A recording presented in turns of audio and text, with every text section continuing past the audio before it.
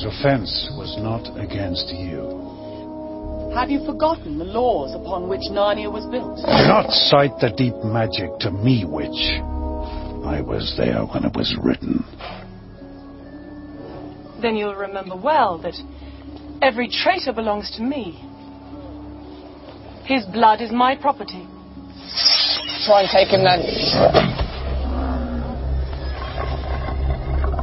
Do you really think that mere force will deny me my right? Little king. Aslan knows that unless I have blood as the law demands, all of Narnia will be overturned and perish in fire and water. That boy will die on the stone table, as is tradition. You dare not refuse me. Enough. I'll talk with you alone.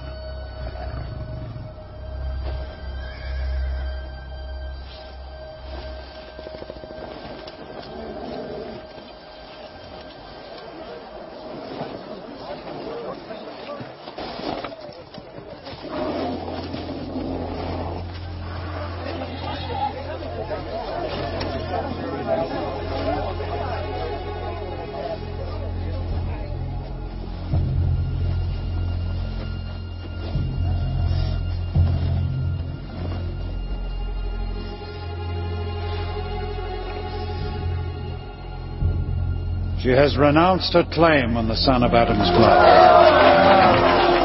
How do I know your promise will be kept?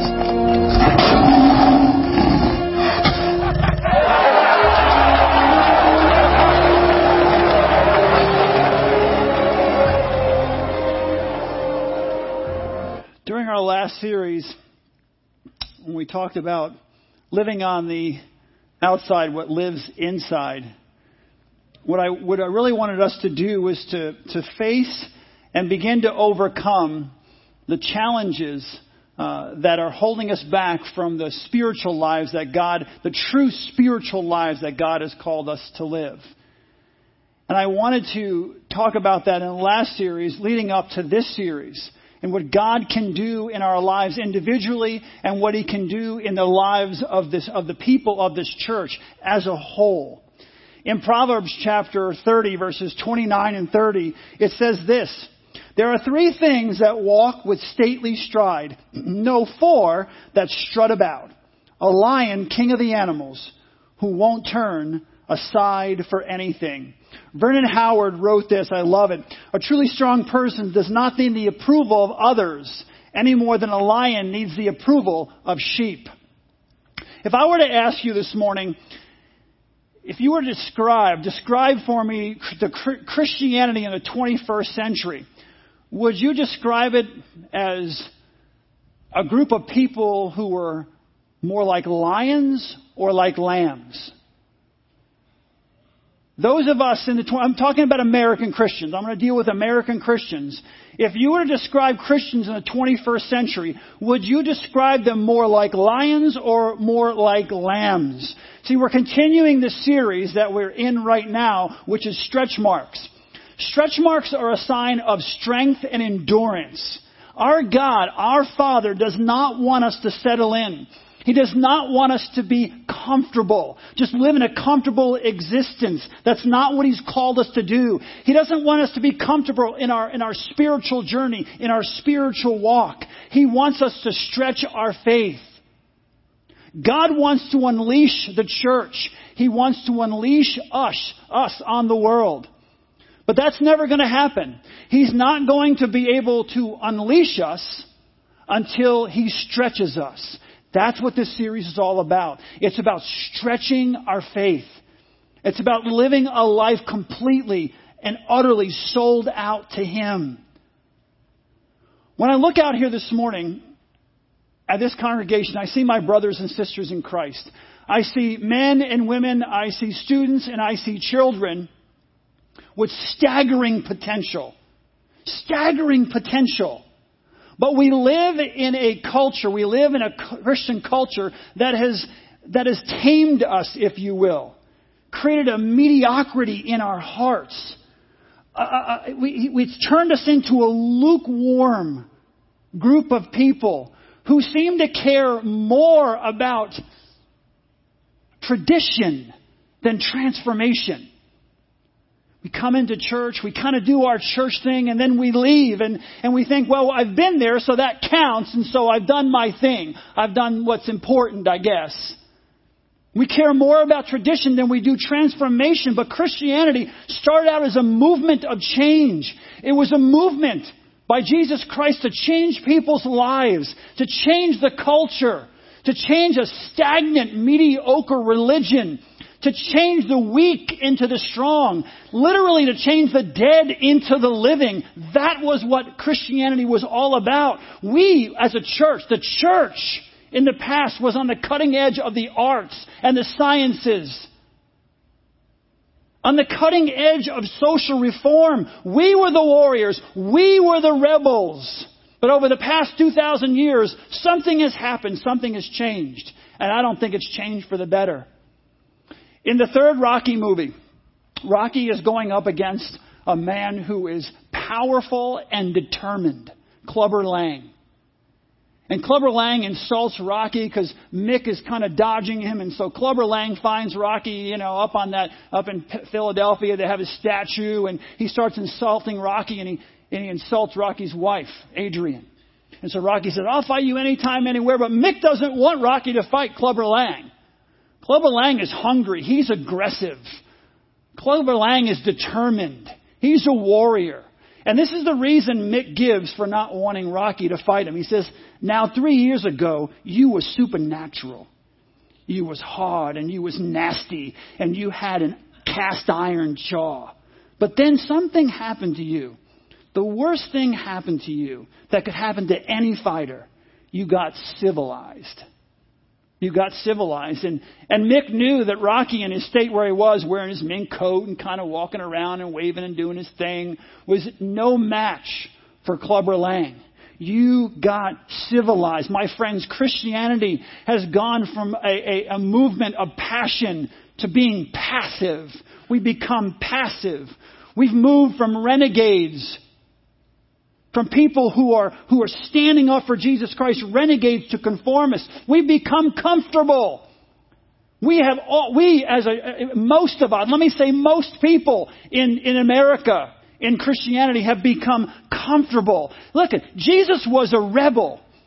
Jesus was a rebel. People try to paint him as, this is flowery guy who never really did anything. Never frustrated anyone, and he just got along with everyone. Jesus Christ was a rebel. He stood up to the politics of the time, to the religion of the time. If you read your Bible, they were constantly picking up stones to stone him. Why? Because he stood up for what was right. That didn't matter what anyone else said, what anyone else did, what the political structure was at the time, what the religious structure was at the time. Jesus was a rebel, and we are to follow his lead. In the upcoming Star Wars movie, Rogue One, there's a new character, a female character. She's the lead. And the Rebel Alliance comes to her and confronts her because of her actions in the past. And here's her response to what they say to her. She says, this is a rebellion, isn't it? I rebel.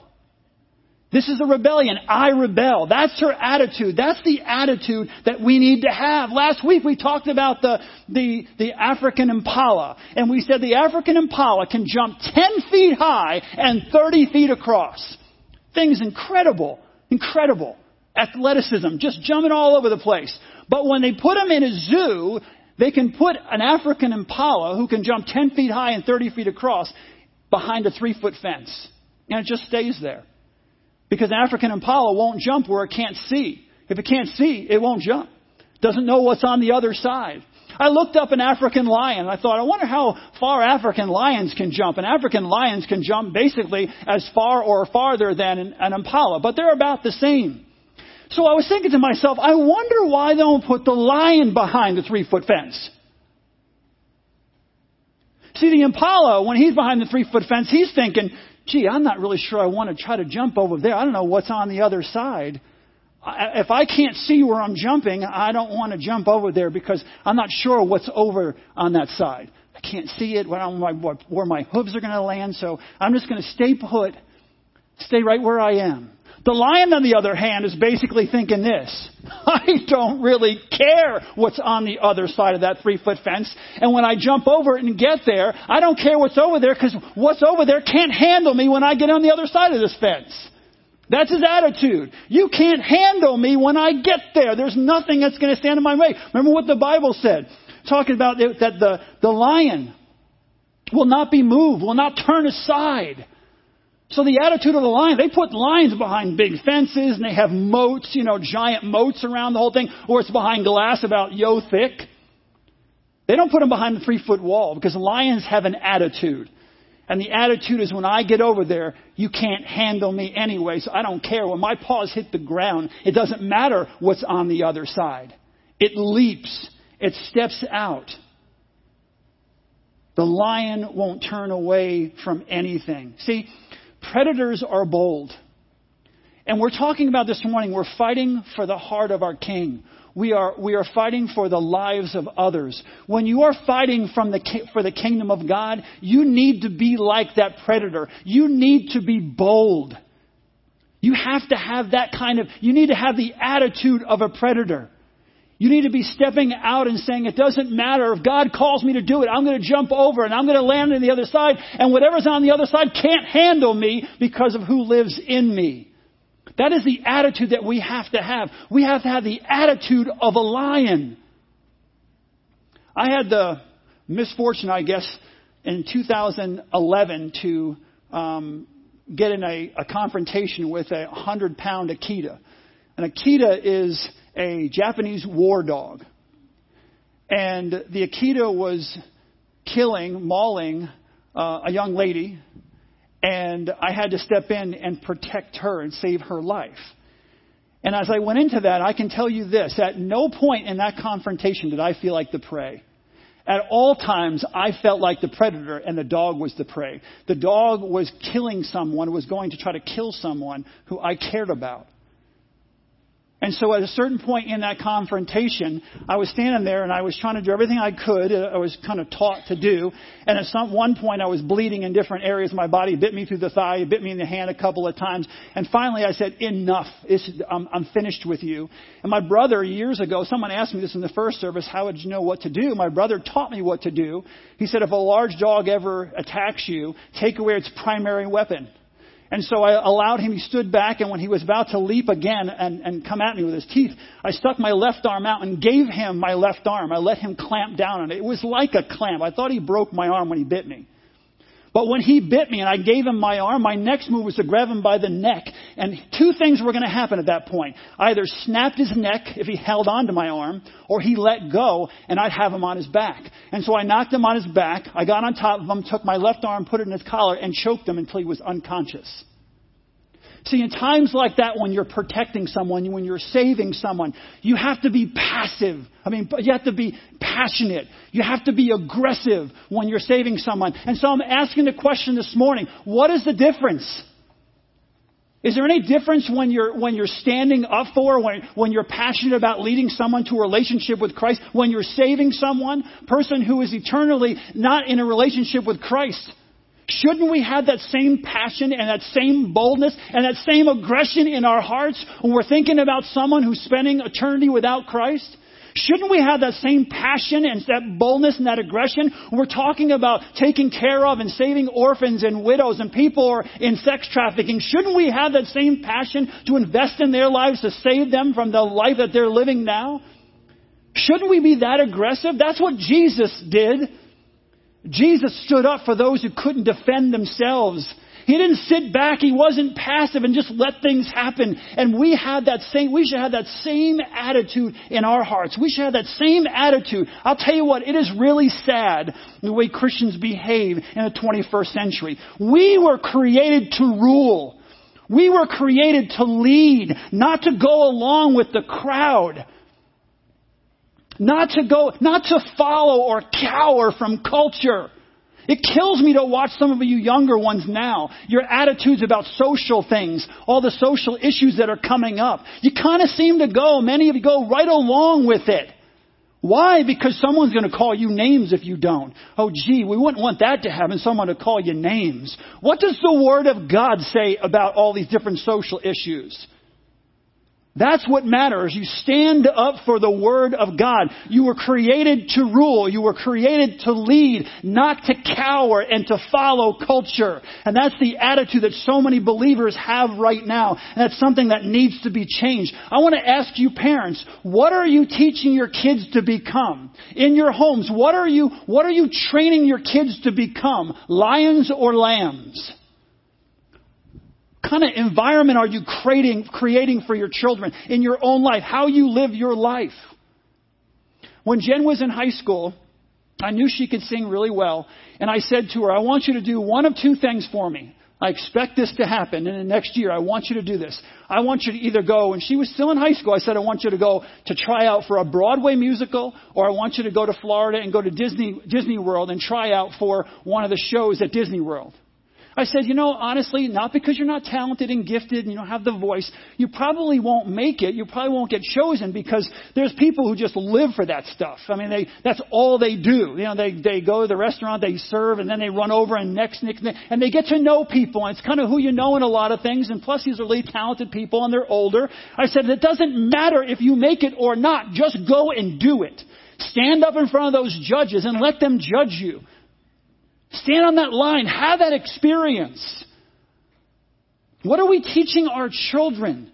What atmosphere do we create in our home? Is it one of fear? One of fear? Never taking any risk. Don't take any risk. You don't want your kids taking any risk. You want to make sure everything is under control. Is that the way you're doing it? Or are you helping train up the next generation of giant killers who live by faith and not by sight? That's the question we need to ask ourselves as parents. Are we training up the next generation of giant killers who are not afraid to jump over the 3-foot wall? You can train your kids to be afraid of the wall. You don't know what's on the other side. Don't go there. Don't do that. Why would you do that? You have no idea what's going to happen. And we wonder why our children walk away from the church when they get to college. I don't wonder at all. We create an atmosphere of playing it safe. Our students don't want to play it safe. They want to live for God with all their hearts. They want to know that it's real, and they want to see others living out their faith as well, someone that they can follow. Let me tell you something, okay? Jesus didn't come to earth to start a club. He came to start a revolution. Theologically, Jesus came to earth to pick a fight. Simple as that with the enemy. He came to this earth, okay, to love people and to show mercy and to show grace. But ultimately what he came for was to pick a fight with the enemy. He came to fight the enemy to set us free.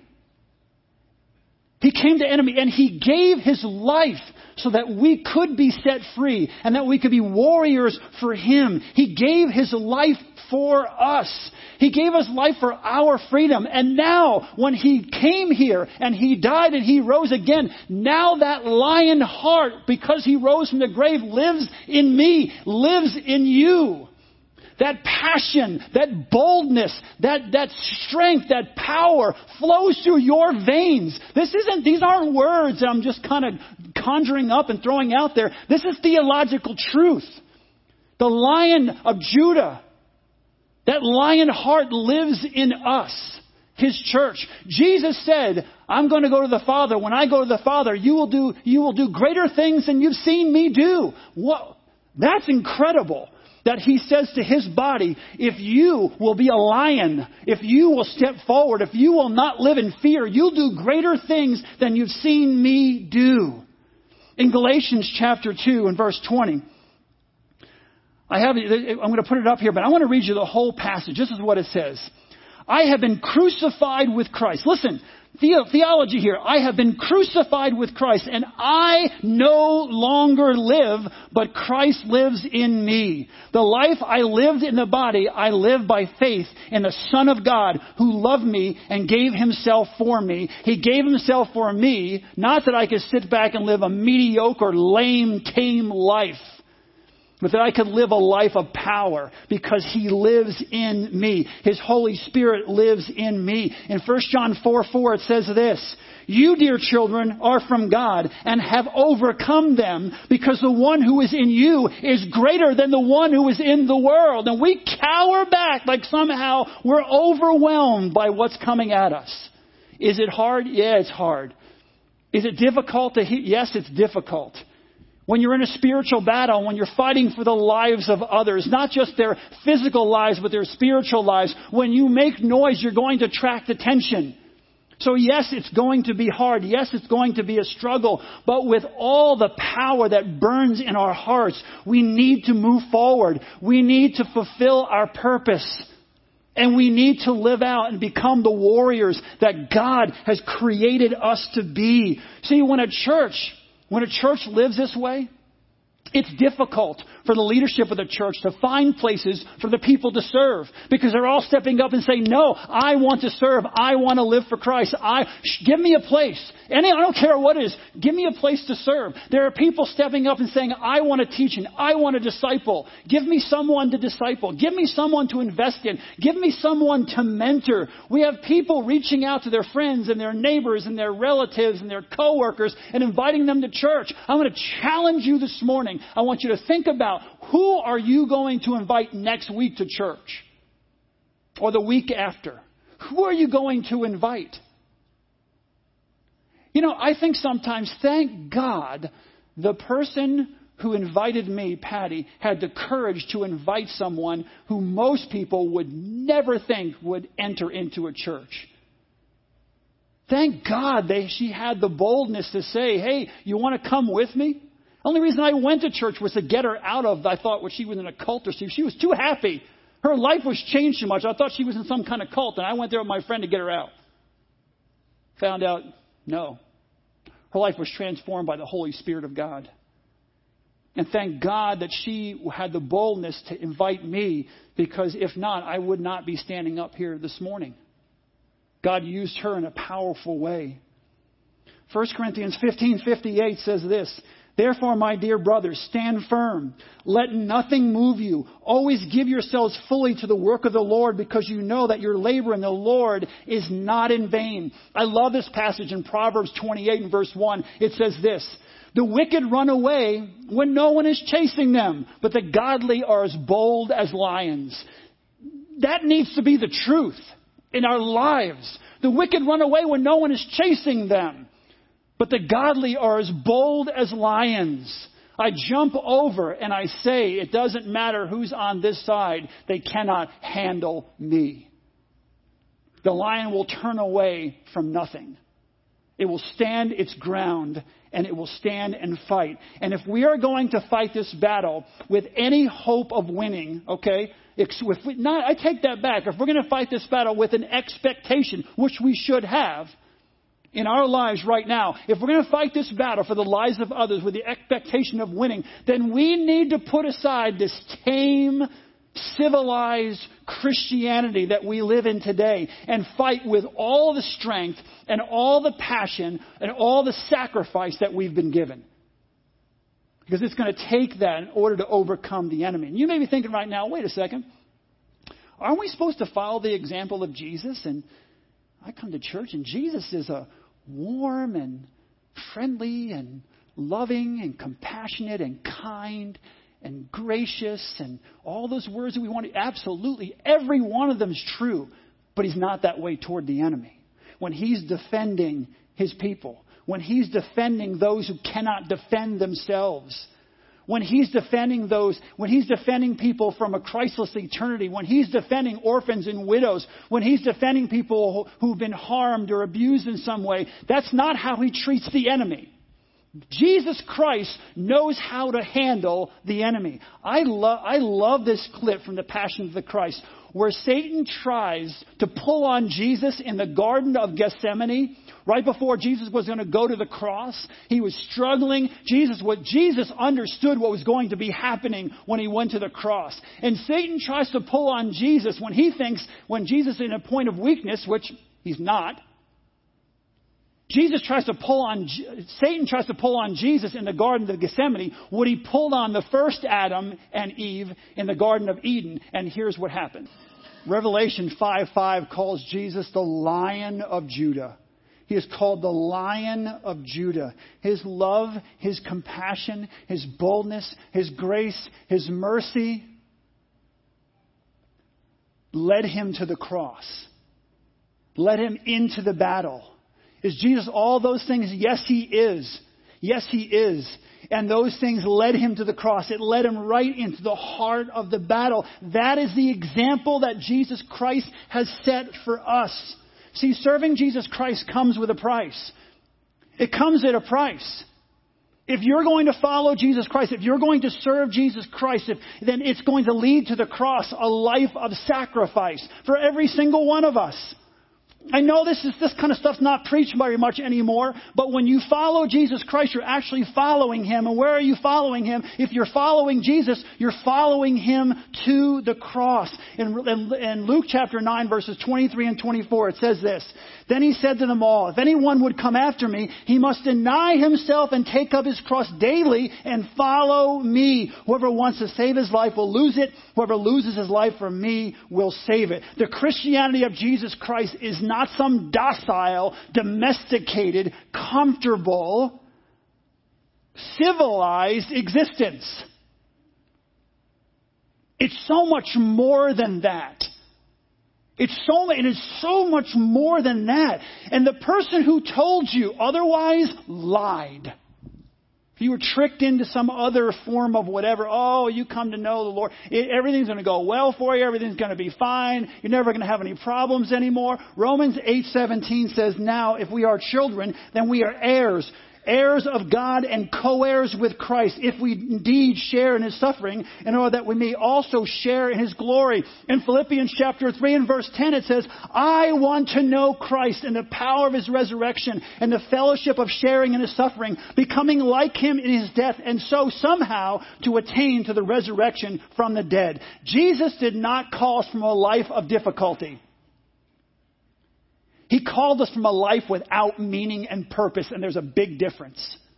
Jesus never called us from a life of difficulty. And let me explain something to you. Even if you've never been to church before in your life, and this is the first morning you've ever been to church, you know exactly what I'm saying. You know this is true. Whether you go to church or don't go to church, whether you're a Christian or not a Christian, you're going to face challenges and difficulties in life. You're going to face suffering. You're going to have relationship issues. You're going to have all kinds of things go on in your life. The only difference is when you have Christ in your life, He can help you walk through it or carry you through it if necessary. The other thing about being a follower of Jesus Christ, and this is what the Bible's laying out, is you're also in a spiritual war. When you're standing up for the defenseless, when you're helping orphans and widows and people are being trafficked, when you're trying to lead people into a relationship with Christ, you're making noise, you're going to attract attention, and you're going to also be in a much more challenging spiritual battle. But Jesus never lied about the dangers that we might face, about the cost that we might incur as being followers of his. As a matter of fact, he warned us in Matthew chapter 10 and verse 16. It says, I am sending you out like sheep among wolves. Therefore, be as shrewd as snakes and as innocent as doves. What that means is there's a time for peace and there's a time for war, depending on the circumstances. I am sending you out there. I want you to be like me, not to harm anyone. We're not talking about physically harming anyone. But Jesus said, I'm sending you out like sheep among wolves. So he says, just be a doormat. Take a beating. Don't stand up for yourself. Go cower in a corner. They're wolves. What are you going to do? No, he says there's a time for peace. And sometimes there's a time for war, a spiritual war. That's why so many people in this country are confused. And they say, God, why am I not healthy? And why am I not wealthy? And why am I not happy all the time? And why am I not secure? And I'll tell you why, because Jesus never promised that you would be all the time. He didn't promise that everyone was going to be happy and healthy and wealthy and secure and all. He didn't promise those things. That is not the gospel that Jesus Christ preached. But he did promise contentment in the midst of our struggle. Jesus promised us contentment in the midst of our struggle. In Philippians 4:12 and 13, Paul says, I know what it is to be in need, and I know what it is to have plenty. He says, I've learned the secret of being content in any and every situation, whether well-fed or hungry, whether living in plenty or in want. I can do all things through Christ. I can do all things through Jesus Christ who gives me strength. The Christianity of Jesus Christ is a life filled with mystery, uncertainty, challenges, risk, adventure. Listen, you students, children, students, listen to me. Listen to me. That's the Christianity of Jesus Christ. It is filled with the unknown, jumping over that 3-foot wall and not knowing exactly what's there, scaling the mountain and trying to figure out what's on the other side. It's standing with Jesus Christ and living for Jesus Christ and defending the defenseless as Jesus Christ gives you the power to do it. There's a Christian saying, let me kind of keep backing up what I'm saying here. There's a Christian saying that goes something like this. The safest place to be is in the center of God's will. People have heard that, right? Safest place to be is in the center of God's will. And so we misunderstand that. I think the person that whoever said it first, I don't think they meant exactly how other Christians are taking it. The safest place to be is in the center of God's will. So the question that we have to ask ourselves this morning is, safe from what?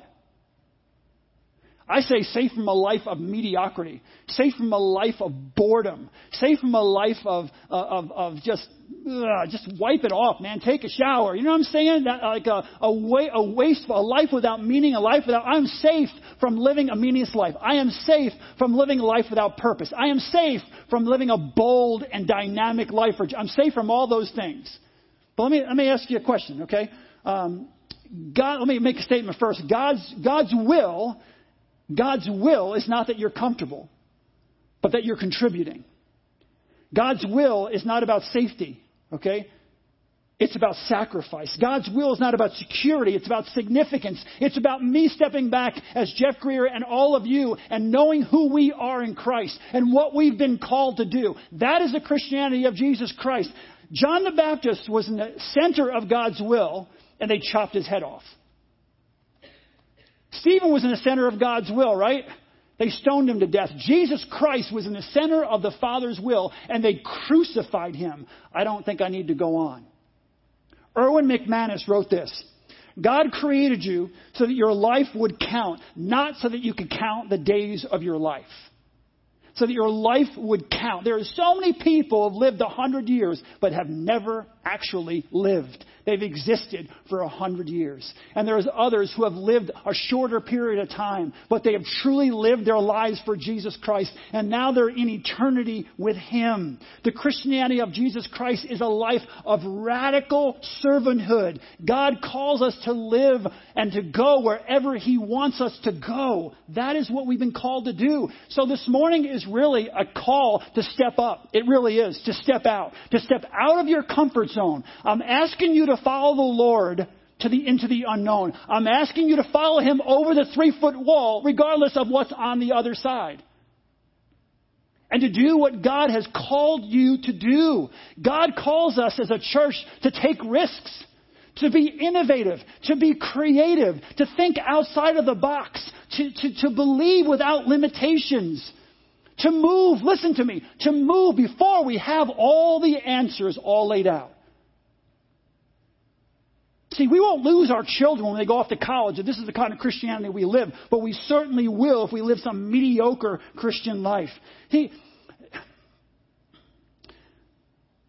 We are not, as believers, called to be herded into a building and to be entertained or to be bored to tears. We were not called as followers of Jesus Christ to come into a building so you can be entertained and leave here going, that was entertaining. I am not. I love you. You know that I love you guys with all my heart. I don't care if I'm entertaining. I'm not here to entertain you. I'm here to feed you spiritual food and to protect you from spiritual harm. And try my best to help each one of you become the person that God created you to be. We were not called to be herded into buildings and entertained or to be put to sleep. See, the enemy wants you to play it safe. He wants you to be conservative.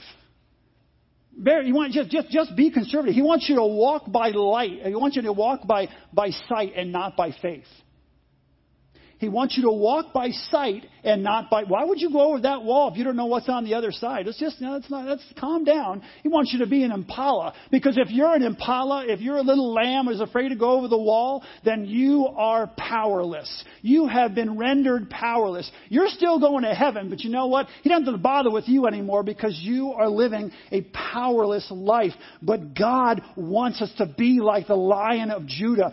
God wants us to follow in the footsteps of men and women of unorthodox faith. He wants us to follow in the footsteps of a man who built an ark, waiting for the rain. A boy who picked up a stone to face and fight a giant. A man who stood alone and by faith called down fire from heaven. A woman who was willing to face a king to save her people and said, and if I die, I die. And a man who was willing to lead his people out of slavery in Egypt rather than enjoy the spoils of royalty. He could have had it. He could have had everything the world were going to offer. But Moses did the opposite. Why? Because he was willing to follow God wherever God would call him to go. So God has a question. God has a question for every single one of us this morning. And I wish I could look every single person in the eye this morning. Here's God's question to every single one of us. Are you woman enough? Are you woman enough? Are you man enough to follow me? That's the question that Jesus is asking. Are you woman enough or are you man enough to follow after me, to follow where I lead? Nothing truly great will happen in your life if you constantly live a life without risk. Nothing great's going to happen. You'll live, and then you'll die. You'll lay on your deathbed wondering, woulda, shoulda, coulda, why didn't I stand up? Why didn't I speak out? Why didn't I defend? Why didn't I? God wants to lead us to a place that will challenge the boundaries of our imagination and stretch the limits of our faith. He calls us to be warriors of light in dark and hostile places. He calls us to a place where people are measured not by their Christian jargon and by their catchphrases, but by their hearts and through their actions. That's the followers that Jesus Christ has called us to be. That's where we need to be. That's how we need to live. Listen to me. I am not asking you this morning. I am not asking anyone here. We live in America and it's never going to happen most likely anyway. I am not asking anyone to die for their faith this morning. What I'm asking you to do is to live for it. I'm asking you what Romans says, to offer up your bodies as living sacrifices. I no longer live, but Christ, Jesus Christ lives in me. To offer up your bodies as living sacrifices, holy and pleasing to God, for this is our spiritual act of worship. And not to be conformed any longer to the pattern of this world. Stop cowering, but being transformed by the renewing of your mind. Then and only then will you be able to test and approve what God's will is for your life, what God's purpose is for your life, His good, pleasing, and perfect will. That is what I'm asking this morning. I'm asking you to get into the fight. I'm asking you to pick a place of ministry within the church and get engaged. To sacrifice, I don't care, financial sacrifice, physical sacrifice, give of yourselves. Get in the battle. Call a pastor. Call a staff person this week. Call the church office. 754-0333. 754-0333. Ask for Adele. Ask Adele to give you any of our numbers and say, I need to be engaged in some area of ministry. Calling the pastors, call any of the staff people and get engaged. Maybe some of you need to follow me to Nigeria this March. I'm going to Nigeria. You need to go to Nigeria with me. See what's going on over there. Let's impact this world. Let's do things that people go, you've got to be kidding. How did you possibly pull that off in Nigeria? I'm saying pick a ministry, man. Pick up a sword and get in the battle. Get in the battle. Because here's the deal. If we stand together, if we fight together, if we serve together, if we move forward together, if we climb that 3-foot wall together, nothing will be able to stand against us when we get on the other side. Nothing will be able to handle us on the other side if we do it together. That is the Christianity of Jesus Christ. That is the Christianity of Jesus Christ. It's what keeps students in the church. It's what fires people up. It's what brings people to Christ. It's what changes a neighborhood. It's what changes a nation. It's what changes the world. That is the Christianity of Jesus Christ. So the only question you have to ask yourself, that's left to ask this morning, for you to ask yourself, am I a lion or am I a lamb? That's the question. Am I a lion or am I a lamb? Am I woman enough to follow him? Am I man enough to follow him? Anyone can raise their hand and click their heels together and come and say, yeah, I'm a follower. I'm talking about something totally different. I'm talking about some Christians here this morning who've been sitting around and just kind of doing their thing and in and out and, mediocrity, not truly living for him. I want you to bow your heads with me. For some of you, that's what you need to do. You need to step out. You need to step up. You need to get out of your comfort zone. You need to shake loose from the mediocrity. You need to shake that whatever is off. You need to shake it off you. Whatever's on you, shake it off and get into the battle. Get into the fight. But for some of you, before you can pick a fight, before you can pick up your sword, you need to decide to follow the leader. You need to take a step of faith. You need to confess your sin. Jesus Christ came to earth to save us from our sin and bring us back into a right relationship with God the Father. 1 John 1:9 says, if I confess my sin, he is faithful and just and will forgive me my sin and purify me from all unrighteousness. You need to ask him. Before you can pick up your sword, you need to ask him to come into your heart. You need a Lion of Judah in your heart. You need that boldness and that strength and that power flowing through your veins. You need to be adopted into the family. Romans 10:9 says if we confess with our mouth that Jesus is Lord and believe in our hearts that God raised him from the dead, then we will be saved. If you're ready to make Jesus the Lord and Savior of your life, if you're ready to ask the Lion of Judah to come into your heart and live with you and through you, I want you to pray this simple prayer with me as we close. Just pray it to yourself. Father, I know I'm a sinner. I don't need the pastor to tell me that. I know I make mistakes. I've made mistakes in the past, a whole lot of them. But I know I need you. And I ask Jesus Christ to come into my heart. I ask the Lion of Judah to come into my heart. Please, Father, fill me with your Spirit. Show me what my gifts are. Show me what my talents are. Show me what my purpose is. Help me to understand the meaning of this life. Give me the strength. Give me the boldness to live for you. If you prayed that prayer this morning, that simple prayer, and you meant it in your heart, the Bible says the old has gone, the new has come. You are a new creation. Your sin is separated from you as far as the east is from the west. You are in Christ. Your life is now hidden with him. Your old self has died, and the new self is alive. He came to pick a fight for you. And now it's time for us, all of us, to live for him. If you prayed that prayer this morning, I just want you to if you prayed it for the first time, just raise your hand up. I'm not going to ask you to do anything else, but raise your hand up. Raise it up. Awesome. Awesome. Father God, thank you for this time we can spend together. Thank you for the power of your resurrection. Father, I pray that every single person here would leave this place, especially those who have given their lives to you for the first time. I pray, dear God, that you would protect them, you'd surround them, you'd defend them as the enemy will try to disrupt, Lord, what you're doing in their lives. But I pray that you would help us leave here, every single one of us, with that aggressive, bold, passionate attitude to leave this place, to reach out to our friends and neighbors and coworkers, Lord, and have the boldness and courage to lead them into a relationship with you. To defend the defenseless. To stand up for those in school who are being picked on, maybe sitting by themselves, that you would help us stand up for those who cannot stand up for themselves. That we would help orphans and widows, that we would help those who are struggling, Lord God, in maybe being trafficked in some way, that we would have the courage and the boldness as a church to get engaged in the fight.